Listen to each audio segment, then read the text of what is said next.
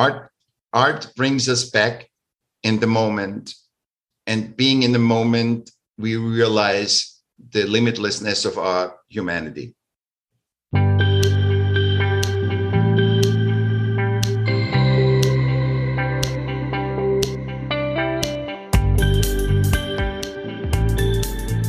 Hello, and welcome to In the Rising podcast. My name is Bettina Brown, and this is the platform I've chosen to talk about living a life that's in alignment with your truth, your hopes, and your dreams and your goals, and turning your back on shame and blame and basically things that don't do anything to move the needle forward in your life.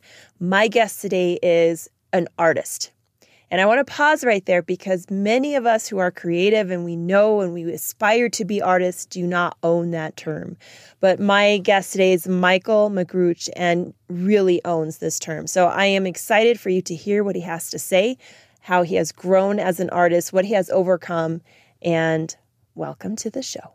Welcome to In the Rising podcast. I'm happy to meet you, and I'm excited about your painting in the background. Thank you. Thank you. Yes.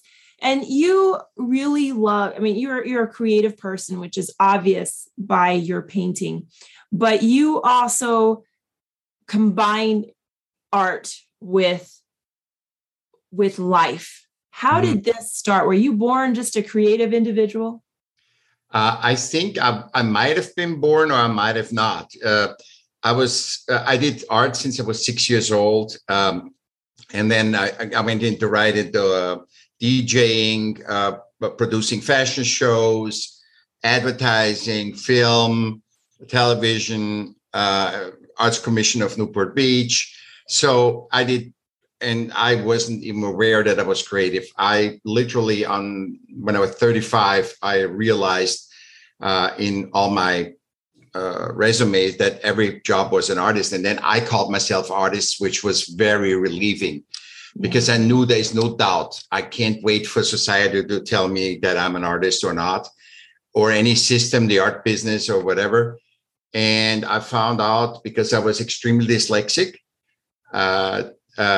dysgraphic. So my hand-eye coordination wasn't good. And so I can still read. I can't read my handwriting. I couldn't fit in any systems because I couldn't comprehend it.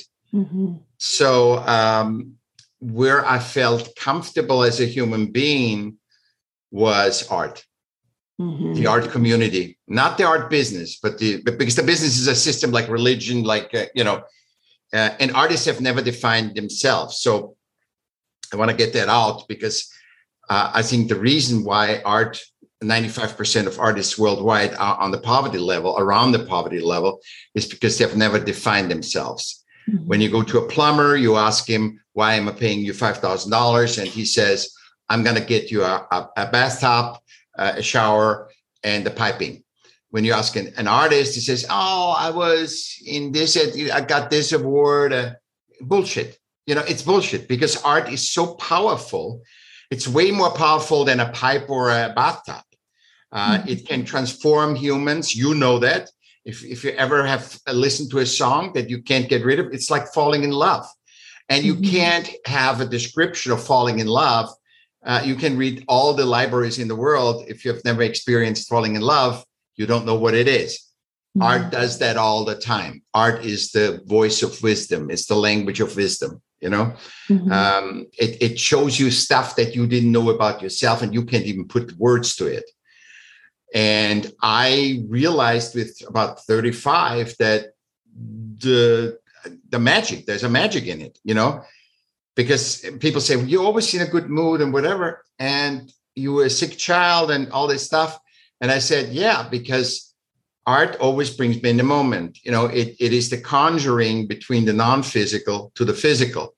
So you conjure constantly, so that when you do that, you can't be in dyslexia, you can't be in ADHD, because you have to focus on the communication because between the non-physical and physical, and you have the inspiration and you have to make something out of it. And I feel also a lot of people are jealous at artists because they're not lazy. They're not starving artists only. They know what they're doing, and they finish constantly from inspiration to finish a product, you know? Mm-hmm. And so I try to disentangle all this misconception about art and try to plant seeds like with you, that you give your mind that opportunity to say, okay, art isn't just a project that's going to be sold on the market like a bike. It is something more. And obviously it's not a bike, because nobody looks at the bike and says, I want to pay $1 million for a bike. What they recognize is that physical communication with the unseen. And when an art lover pays $1 million for a museum and not to the Plumbers Union, then it's because he sees, he resonates in himself with his inherent superpower art. He just doesn't know what to do with it, but he resonates. So when I talk to people that spend a lot of money on museums or donate it, they have no clue why they do it. They just, it's a good thing. We need art, blah, blah, blah. But really they couldn't verbalize it. And I am doing, through my dyslexia, which is a superpower too, you see context. And so I see the context. I can tell you everything about art. I cannot tell you any history about art. I can, I know, but I'm average in history. But I can tell you why something works and why it doesn't work, and what's going on with the engagement point, how that goes over. I just have that. That's my talent that I have. Mm-hmm. I unveil, and everything is here already. I unveil art. It's like going to a fountain when the sun shines, and you go on the side and you show your son, look, there's a rainbow. It's already there. The rainbow is not coming because you go around. The rainbow is there, but you have to just look from another angle. And I'm looking from art as an inherent human superpower, with secondaries, healthy discourse, what we're doing right now. Third superpower is our ability to adapt. There's the three superpowers that are completely ignored. And they're just abused and used. Go ahead. Oh, and one of the things you said early on, because I love the way you described that with the rainbow, but I'm going to come back to that. You also said with art, you're in the moment. And I think being in the moment is something that we are almost either afraid to be, or not often enough. We're in our past, or we are only in our future. Mm-hmm. But it is in that moment, in the now, that you can truly experience joy and present. Where with art, you have to be present in that moment to be able to focus. How do you feel being present can transcend what we cannot verbalize, like through those artists that are not able to explain why they're investing and being philanthropic with artists on that level?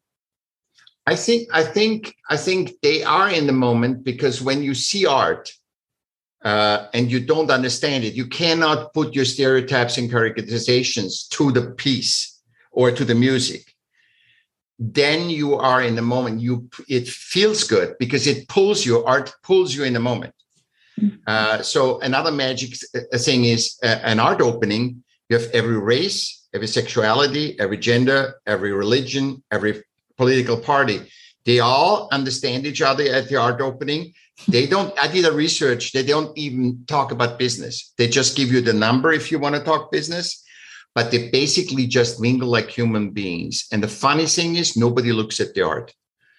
It's literally the energy of the art that brings us back in that human process of moment, where we are not in mind constructs, because the systems, society says, everything should be hunky-dory, sunshine every day. And if it's not, we sell you a painting, we sell you a pill or a Ferrari or a face job, right? So we are constantly mind constructs. And that's what you see with kids now. They are in mind constructs because they're never in the moment. They're always in potential. You got to get this to get this. You got to get this to get this. And look at our education. You got to go to Harvard to be this. You got to do this to get. And they're never in the moment. They never experience life. It's basically our creative power. And this is my next book that I'm making out, The Smart of Art 2, that I'm finishing up right now. It's we're putting this creativity, which is not art. It's a defined function of creativity, right? Because art is just art for art's sake. You create something because you want to create something, whatever in the conversation comes. Creativity is applied art. It's applied creativity. It's applied for a certain thing. Make me an iPhone, make me a bicycle, make me something. And so it's already limited anyway. But that's how we fight each other. Humans are against humans without knowing it. So we're having this system mirror between us, and we don't know, that we actually not. That's not our power. Our power is really inclusion, not exclusion, not being diversified. So say say you're doing your art, you're being creative in that moment. Yeah. And you had a quote on one of your Pinterest pins, and it says the following: artists command art, adapting it to their projects, but art's magic appears when you co-create with its essence. Mm-hmm. How do people co-create with that essence when they're not sure what that essence is? You find it. I mean, this is very easy. I mean, I can teach you that. It's an easy thing. I mean, just say, get on a canvas, a blank canvas, think about what do you feel? What's your feeling of color? And you say, let's say pink. Mm-hmm. What other colors? So you make a pink dot. The same in writing. What do you say? Think about bug, and a cute little bug, and then you write that down. Butterfly. You write butterfly on a piece of paper. What is the second word that's coming? And you start and just be open. And if it's saying butterfly and brick, it's okay. Put butterfly and brick. If it's pink and black, put black there. It doesn't really matter. And you start a conversation. The conversation comes up. But if you do, like a lot of women do a very cloud-like. I see it more in women than in men. Cloud-like paintings. They'd like to draw waves, sunsets, everything very.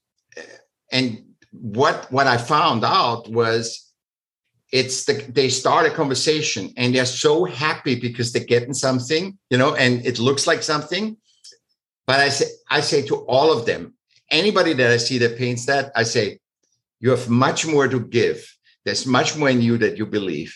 Just keep going in that direction. Just keep painting those things, because all of a sudden it will pop, and then you will get more and more. Mm-hmm. And it's not going to be just a wave or a little flowery clouds. It's going to have substance. So you tell others, as they're going through, there's more in you, but who told you that there was more in you along your own journey? For me, yes, I saw that with my students, so, and then I saw the results. Mm-hmm.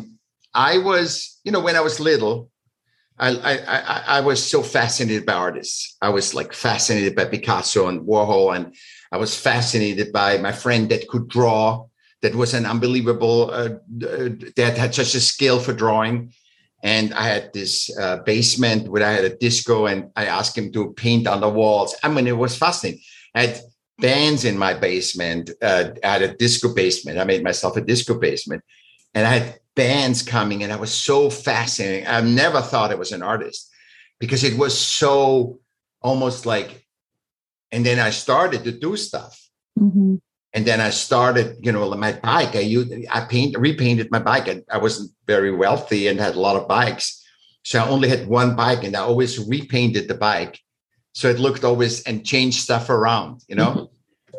And so what I say art does, what nothing else does, what nobody other human does, it gives you feedback, because you see what it is. You mm-hmm.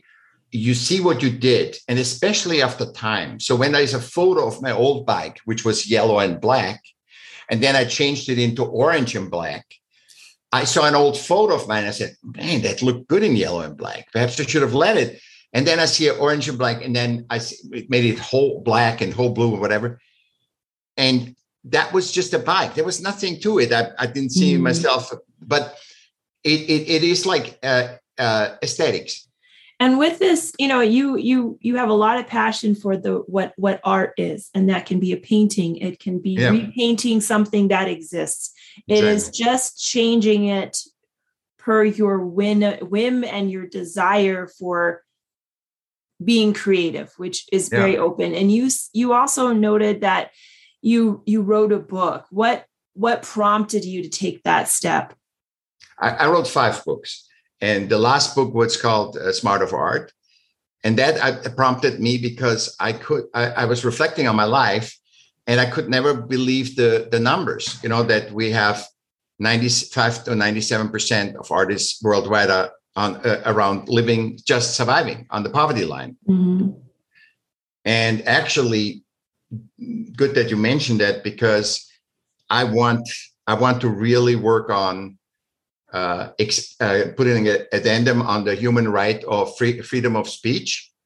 It's a human right, freedom of speech, right? It's accepted as a human right. So I want to have it addended to that also art and culture is a human right, because what is the first thing system destroyed, like in this war in the Ukraine, was all cultural stuff. So the system is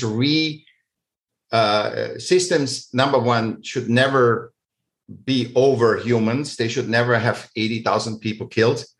And I think also that they destroy all the cultural things. So almost your kids, if you're from Ukraine, have no way of knowing what your ancestors did. Mm-hmm. This is a human thing. This is way above any systems or any state. Humans have to decide, yes, we want to preserve culture, whatever this is, Jewish, Israeli, Palestinian, all the Syrian, we need to preserve that culture and the art of that culture. We cannot have that destroyed. If you had to leave one sentence about creativity and artistry, one sentence, what would that sentence be? Art brings us back in the moment, and being in the moment, we realize the limitlessness of our humanity.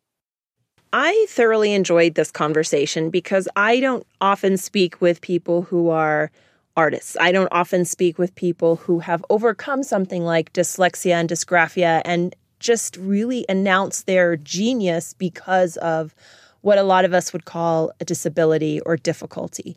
And that is something I really gleaned from this conversation and changed my perspective on how we believe and how we think of things, and how an area that may be termed disability or difficulty or special needs or anything of that may actually be the very thing that gives genius and sparks genius in another area. So I thank you so much for your time, because it's the one resource we do not get back. And if you felt that this interview was something you'd like to share, it would do my heart so much good for you to share that, and also to leave a heartfelt review. The more reviews In the Rising podcast receives, the more spread that it gets to go out and really affect people by being in their hands and in their ears and in their hearts and minds. And so thank you again so much. And until the next time, let's keep building one another up.